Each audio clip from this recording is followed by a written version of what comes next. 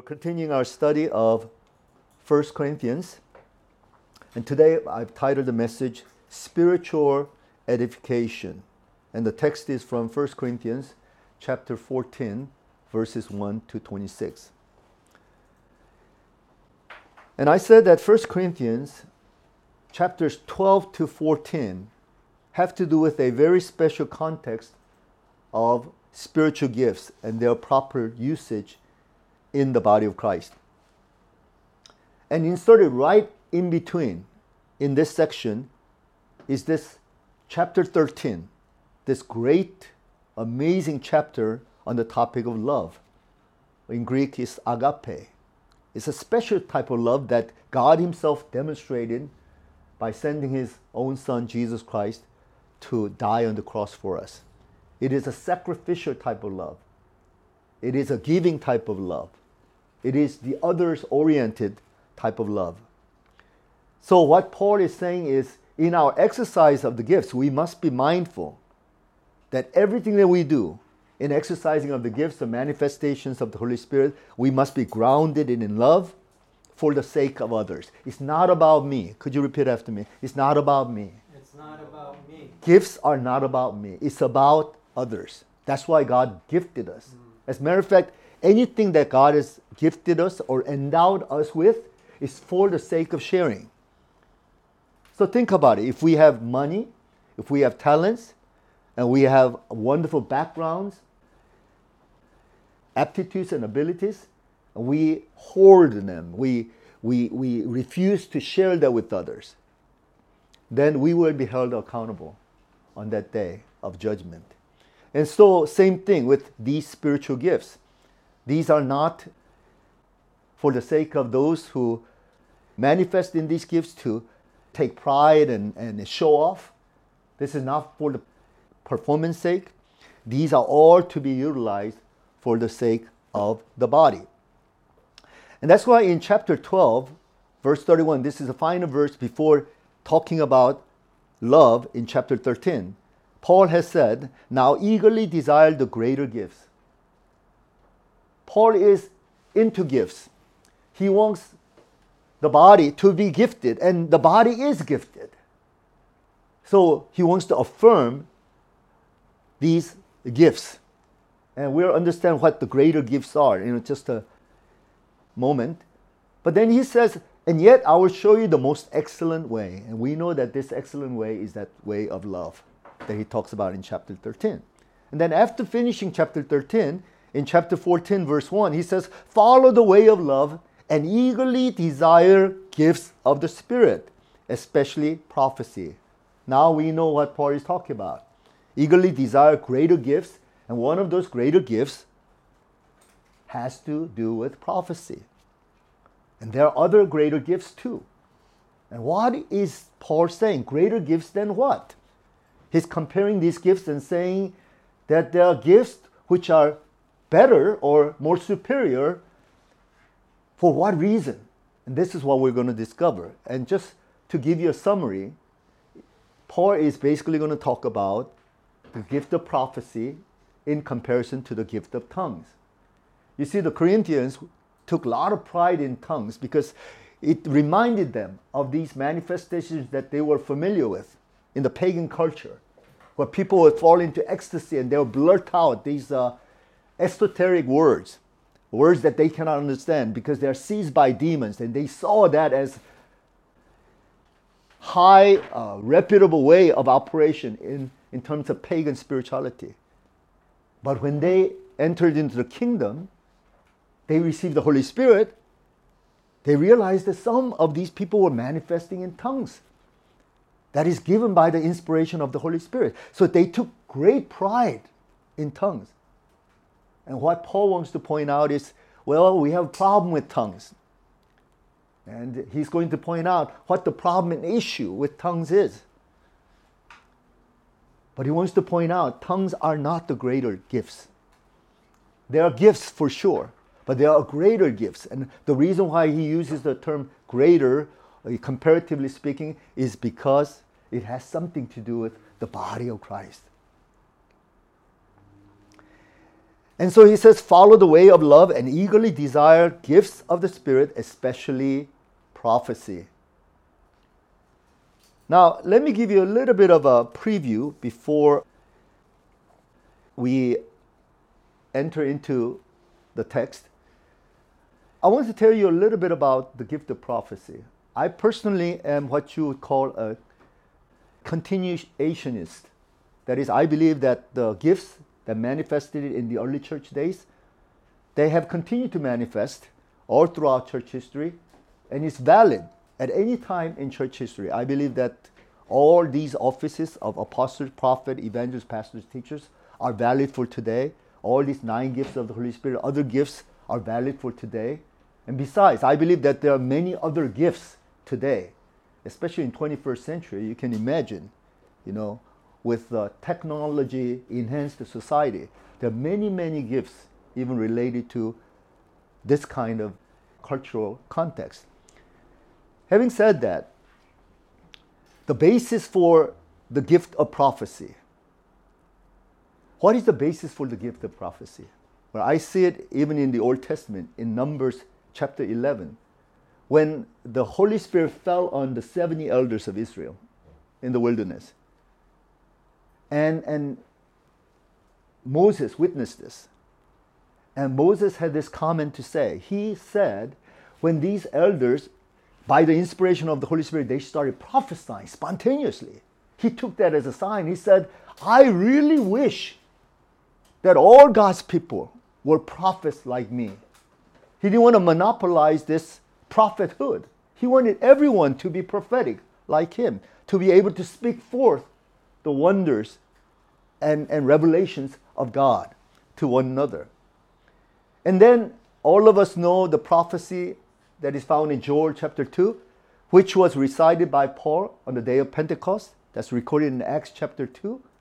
That in the final days, in the last days, God says, I will pour out my Spirit, and my Spirit will come upon all these people, and God promised, your sons and daughters will prophesy. And Peter added one more. Your servants, male servants, female servants, they will all prophesy. In other words, you will prophesy on a whole scale basis, not only few who are specially gifted. It is something that is available to everyone. And I think that's why Paul is saying, eagerly desire these gifts. I mean, that would be injustice. That would be unfair if that was only available to the few and not available to rest. But if it is available to all of us, then Paul can technically say, eagerly desire that. Seek for it, because there's something good that comes out of it. Now, having said that, I want to differentiate between certain levels that's of prophecy. The highest level is what is known as the office of prophet, and this is a leadership gift. Okay, so these are people who are especially gifted to exercise leadership, and this has to be acknowledged by the church. You can't just go around and say, I'm a prophet, I'm going to act like a prophet in this church. Have you been acknowledged by that body? Have you been acknowledged by the senior pastor so that you can exercise your gift in the context of the leadership team? Okay, so that's the office of the prophet. There's also a phenomenon known as the spirit of prophecy. And this spirit can fall upon any people or any congregation in any time that the Holy Spirit chooses. And when that happens, people who have never ever experienced something like this can prophesy. And that phenomenon we find in the Old Testament in the case of King Saul. Holy Spirit came and he started prophesying spontaneously. So that's what we call spirit of prophecy that may come upon us. In this context of 1 Corinthians chapter 14, we're talking about primarily the gift of prophecy. The gift of prophecy. There's the office of prophet as well, but it has to do with the gift of prophecy. And the gift of prophecy has to do with something that people will receive from the Holy Spirit that causes them to basically speak forth the Word of God, understanding the heart and the mind and the will of God. And it is speaking forth the Word of God by the inspiration of the Holy Spirit. This is what most scholars believe. It's about speaking forth. It's not foretelling, but it's forthtelling. You don't have to be future telling to be able to operate in prophecy. Okay? Future telling may be there, but it may not be there. It may simply be the present moment Word of God that is given to you for you to speak forth to the congregation. Now, with this background, I want us to now go through this passage systematically from verse 2 onward. And we'll begin with verse 2 to verse 5.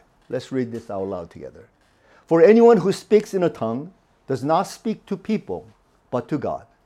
Indeed, no one understands them. They utter mysteries by the Spirit. But the one who prophesies speaks to people for their strengthening, encouraging, and comfort. Anyone who speaks in a tongue edifies themselves, but the one who prophesies edifies the church. I would like every one of you to speak in tongues, but I would rather have you prophesy. The one who prophesies is greater than the one who speaks in tongues, unless someone interprets, so that the church may be edified.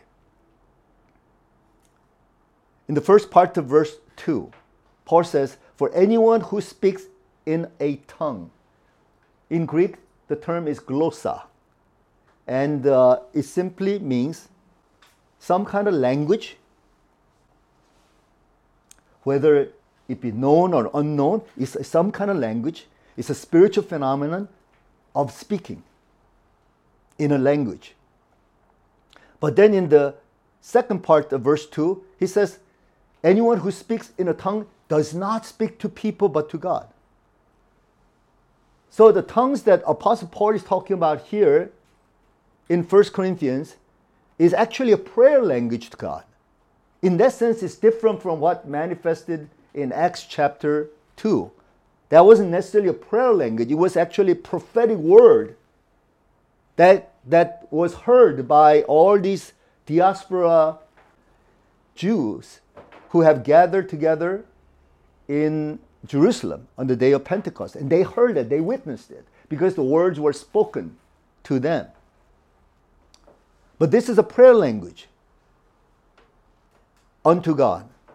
And then the latter part of verse 2, indeed no one understands them. So here, once again, it's different from Acts 2 manifestation. People who came from all different nations, they were able to understand in their own languages. But here, the language is not necessary to be known because it's supposed to be a secret language. So in the last part of verse 2, they utter mysteries by the Spirit. So it's basically a secret language with which you communicate to God. And that's why it doesn't really matter whether you understand it or not. If you have faith, you believe that you are communicating with God. And then in verse 4a, Paul says, anyone who speaks in a tongue edifies themselves. Well, this is very interesting. This is the only gift that is used to primarily edify oneself. And those of you who speak in tongues, you know exactly what I mean. And I remember when I first began to manifest in this tongues, I realized how beneficial it is just by speaking in tongues, praying in tongues. It strengthened me. And I used to have this horror of standing before people. And so I was very intimidated by the people who would greet me, and I'm supposed to preach to them. And to overcome that, I would used to pray in tongues for 20, 30 minutes as a way of empowering myself. And then the fear would be dispelled. And I could stand before people and I can speak with a greater sense of confidence. There are many reasons and many ways by which I can be edified. Some people, when they speak in tongues like that, they feel inspired. They feel like some kind of creative ideas happen. And some of you will be taking exam this coming week. And you know, you're trying to solve this with your mind, but wow, I wish that there's some kind of spiritual inspiration that would come and help me to be reminded of where that data or that information is. Well, by speaking in tongues while you're taking the exam or writing a thesis, inspiration can happen. That happens constantly. Sometimes when you feel like you're in depression, you're in bondage, you're emotionally low in your spirit, you speak in tongues to uplift yourself. See, all of these will help you to be edified. And in an indirect sense, if you're edified, you're in a position to maybe edify others. You know, when you're feeling unedified, then you bring everybody down. But when you're edified, you have this energy, you have this vitality, you got these resources which you can help to share with others. But Paul is saying basically, tongues is limited by itself if you think of it as a way of self-edification. But in verse 3a, he says, but the one who prophesies. Now he's talking about the phenomenon of prophecy. He's talking about anyone who operates with the gift of prophecy. He says in verse 3b, speaks to people. Okay? Tongues, you speak to God. Prophecy, you speak to people on behalf of God. God is giving you certain revelatory insights with which you can now minister to the people. And how do you minister? In verse 3c, for they are strengthening, encouraging, and comfort. So there's a positive effect of strengthening people, encouraging people, comforting people, fulfilling the needs of the people. So in verse 4, Paul says, anyone who speaks in a tongue edifies themselves, but the one who prophesies edifies the church. And so this is the clincher. This is what he's trying to get at. Those who edifies others, those who edifies the church, those gifts which contribute to that would be considered primary. That would be considered great. So the purpose of prophecy is to edify or strengthen the church.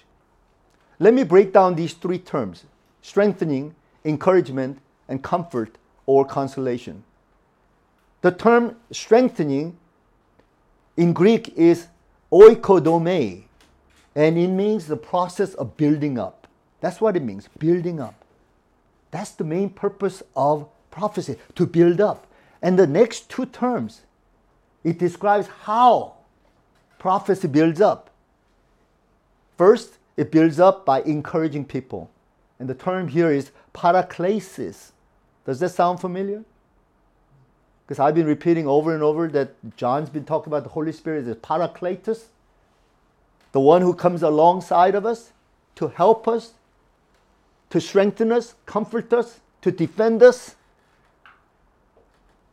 And so, how do we edify or strengthen or build up others? By encouraging others. Please be an encourager, not a discourager. Because people are in need of encouragement. Wherever, whatever your setting may be, always be positive and encouraging. And who knows? Maybe that prophetic spirit will come upon you and you may be able to prophesy. Because when you're encouraging people, that's in line with prophecy. God loves encouraging people. Another thing God loves doing is comforting people, consoling people. And here the term is paramithia. And the scholars say this means literally God whispering in our ear. You know, God exhorting us and be empowering us, energizing us. That's one thing. That's something strong and firm about the way of God. But here God is whispering. Like a little kid who's hurt and injured, and he's whispering, I'm here. Don't be afraid. I'm with you. And so these are two dynamics with which we operate when we prophesy, to build up the church. Then in verse 5, he says, I would like every one of you to speak in tongues, but I would rather have you prophesy. You see how he's prioritizing that? Tongues is good. Tongues will help you to edify yourself. But remember, I hope that you get edified so that you can ultimately edify others. And that's exactly what prophecy does. And that's why he says in verse 5b, the one who prophesies is greater than the one who speaks in tongues. And in 5c, unless someone interprets, so that the church may be edified. Now, what does it mean? Now, he's bringing this dynamic of interpretation. So what he's saying here is that because if you're speaking in tongues, nobody can understand that. So they will not be edified. You don't understand it, but you can by faith assume that God is doing something inside of you to strengthen you. Okay? But it will not benefit other people because until you're able to communicate with them, it will not help them. So what you need is an interpretation. So what Paul is saying is you have tongue, you have interpretation. That would be a sort of a dynamic equivalent to prophecy. Okay? But tongue by itself cannot be equivalent to prophecy. Tongue must be accompanied by interpretation in order to be equivalent to prophecy. And the term for prophecy is propheteia, by the way. Now let's continue on in verses 6 to 12. Now, brothers and sisters, if I come to you and speak in tongues, what good will I be to you unless I bring you some revelation or knowledge or prophecy or word of instruction? Even in the case of lifeless things that make sounds, such as the pipe or harp, how will anyone know what tune is being played unless there is a distinction in the notes? Again, if the trumpet does not sound a clear call, who will get ready for battle? So it is with you. Unless you speak intelligible words with your tongue, how will anyone know what you're saying? You will just be speaking into the air. Undoubtedly, there are all sorts of languages in the world, yet none of them is without meaning. If then I do not grasp the meaning of what someone is saying, I'm a foreigner to the speaker, and the speaker is a foreigner to me. So it is with you. Since you are eager for gifts of the Spirit, try to excel in those that build up the church. In verse 6, Paul says, now brothers and sisters, if I come to you and speak in tongues, what good will I be to you unless I bring you some revelation, knowledge, prophecy, or word of instruction? Underline those terms: revelation, knowledge, prophecy, word of instruction. And you might categorize these into two types. One has to do with supernatural way of communication. Through revelation. Here maybe knowledge is referring to the word of knowledge that he referred to earlier in chapter 12. And prophecy.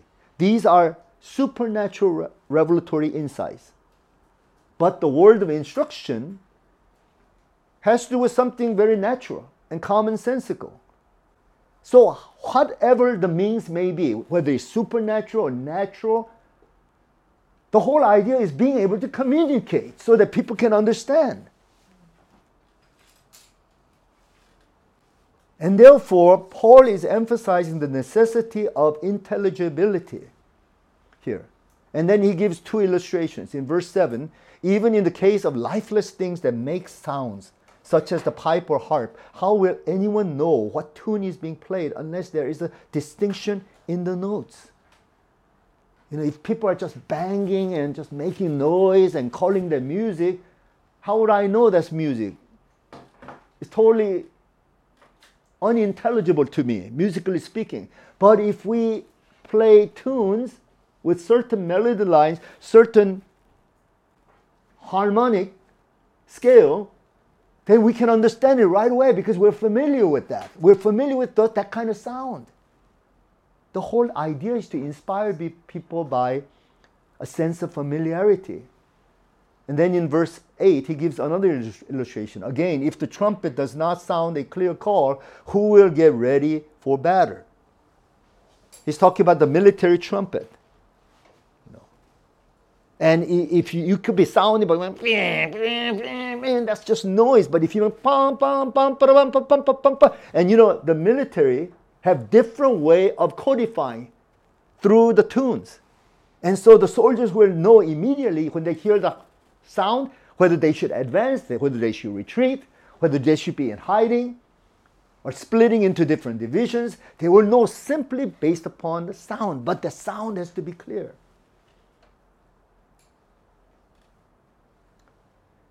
In verses 9 to 12, Paul says, "So it is with you unless you speak intelligible words with your tongue. How will anyone know what you are saying?" Do you sense the frustration in the heart of Paul? He's saying if you don't speak in intelligible words and you're just blabbering in tongues, how can anybody understand you?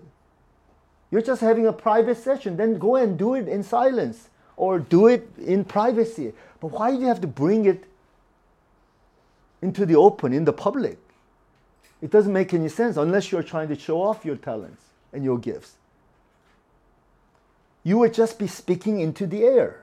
Undoubtedly, there are all kinds of languages in the world, yet none of them is without meaning.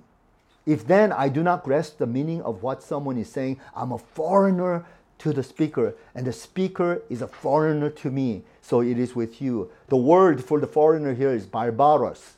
That's where we get the word barbarian. See, for those who are cultured in Greek culture, those who are civilized, they saw all those barbarians. Those European nations in the northern Europe, they used to be barbarians to those Europeans in the south who were cultivated through Roman Empire. And they were knowledgeable about Greek culture, but these were called barbarians because their words sounded like nonsense. They sound like bar, bar, bar, bar, bar, bar, bar. That's why they are known as barbarians. Okay? And so if you're speaking in tongues, you sound kind of like gibberish. You sound like mumbo jumbo, nonsensical. So when people hear that, what are these? Are they such ignorant folks? Such folks who are so primitive? And we're familiar with that kind of language because we heard that in our pagan worship before we were converted. So they were making associations of this way. And Paul didn't have any problem with speaking in tongues in gibberish like this, as long as it was in privacy. You do that, do baby language, goo goo gaga, whatever, and do it in the spirit. That's fine. That's good for your personal edification. But don't bring that out into the public and make a show of it unless that's intelligible. And because only if it's intelligible, you could finally communicate something to others and benefit others. So in verse 12b, he says, "Since you're eager for gifts of the Spirit, try to excel in those that build up the church." Like prophecy, like knowledge, like wisdom, like discernment, like exhortation. Be intelligible. Just the other day, I was teaching this homiletics, that is a preaching class, to the international students, the graduate students at my school. And some of these students wanted to make this first presentation. We're starting to now grade them. So they got all tense and nervous, and some of them wanted to present it in such a grand way. It's a 5-minute speech, but they did a grand thing. But I said, "Wow, are you trying to impress me? Because you did impress me. I could barely understand what you're saying because it's so theologically heavy in 5 minutes of devotional. But your audience is not me. Your audience is common people, like a farming grandma. You think farming grandma will understand this? You think a typical housewife will understand this? You think a person working in a factory will understand this? Your job is so that you bring it down to the level where anybody can understand it. But don't give me this esoteric message." But you see, people who are trained in seminary, they learn all these theologies. They learn all these original languages, right? And they want to present themselves to the people. And so they're making a show of it. And I was reminded of this text. Is it communicable? Is it intelligible? Is it understandable? Do people get it? Do people benefit from this? That should be the criteria that you should think about when you are presenting any kind of word. Let's move on from verses 13 to 20. For this reason, the one who speaks in a tongue should pray that they may interpret what they say. For if I pray in a tongue, my spirit prays, but my mind is unfruitful. So what shall I do? I will pray with my spirit, but I will also pray with my understanding. I will sing with my spirit, but I will also sing with my understanding. Otherwise, when you are praising God in the spirit, how can someone else who is now put in the position of an inquirer say amen to your thanksgiving, since they do not know what you're saying?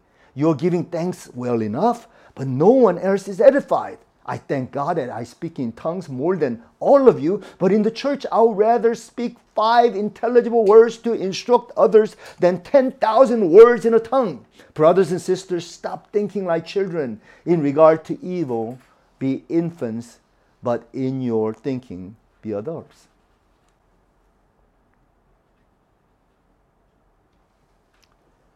Paul says in verse 13, for this reason, the one who speaks in a tongue should pray that they may interpret what they say. Obviously, he's talking about this in the context of the congregational worship.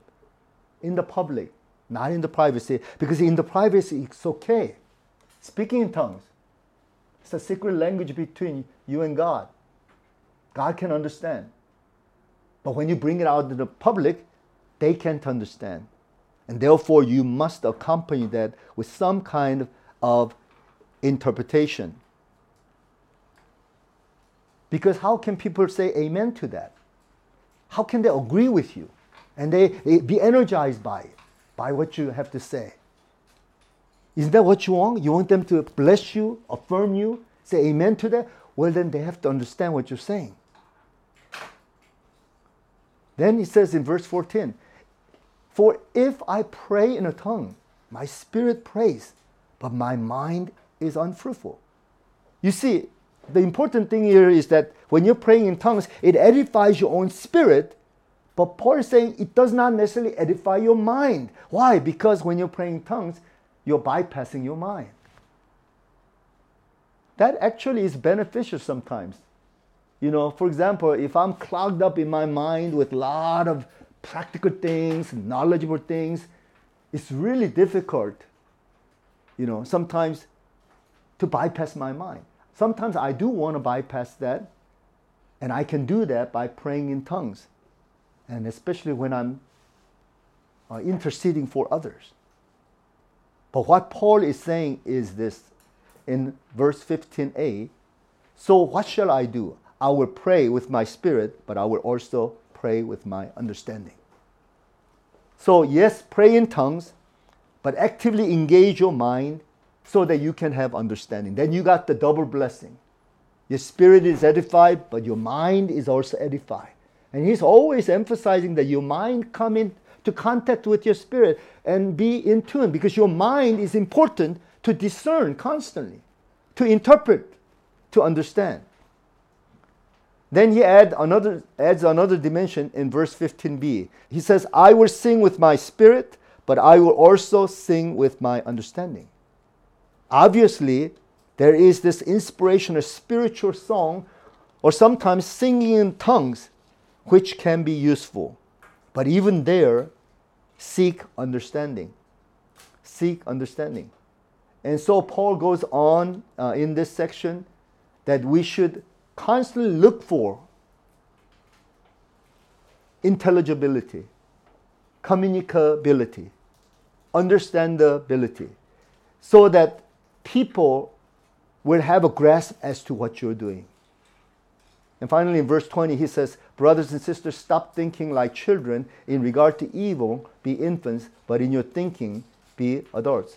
He says, stop thinking like immature people, but be innocent and pure regarding evil of what? Self-promotion and elitistic mentality.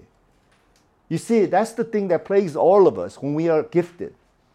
When we feel like we're endowed with something, we tend to immediately think, wow, I'm better than others. I have something more than others. And we tend to self-promote. And that is the evil way of thinking. And Paul is saying, don't think about yourself and your self-ego. Think about others. How would it benefit and edify others? This is a pretty long sort of exposition on this text. So I'm going to really make it short. The rest of the text, verses 21 to 25. In the law it is written, with other tongues and through the lips of foreigners I will speak to this people, but even then they will not listen to me, says the Lord. Tongues then are a sign not for believers, but for unbelievers. Prophecy, however, is not for unbelievers, but for believers. So if the whole church comes together and everyone speaks in tongues and inquires, or unbelievers come in, will they not say that they are out of your mind?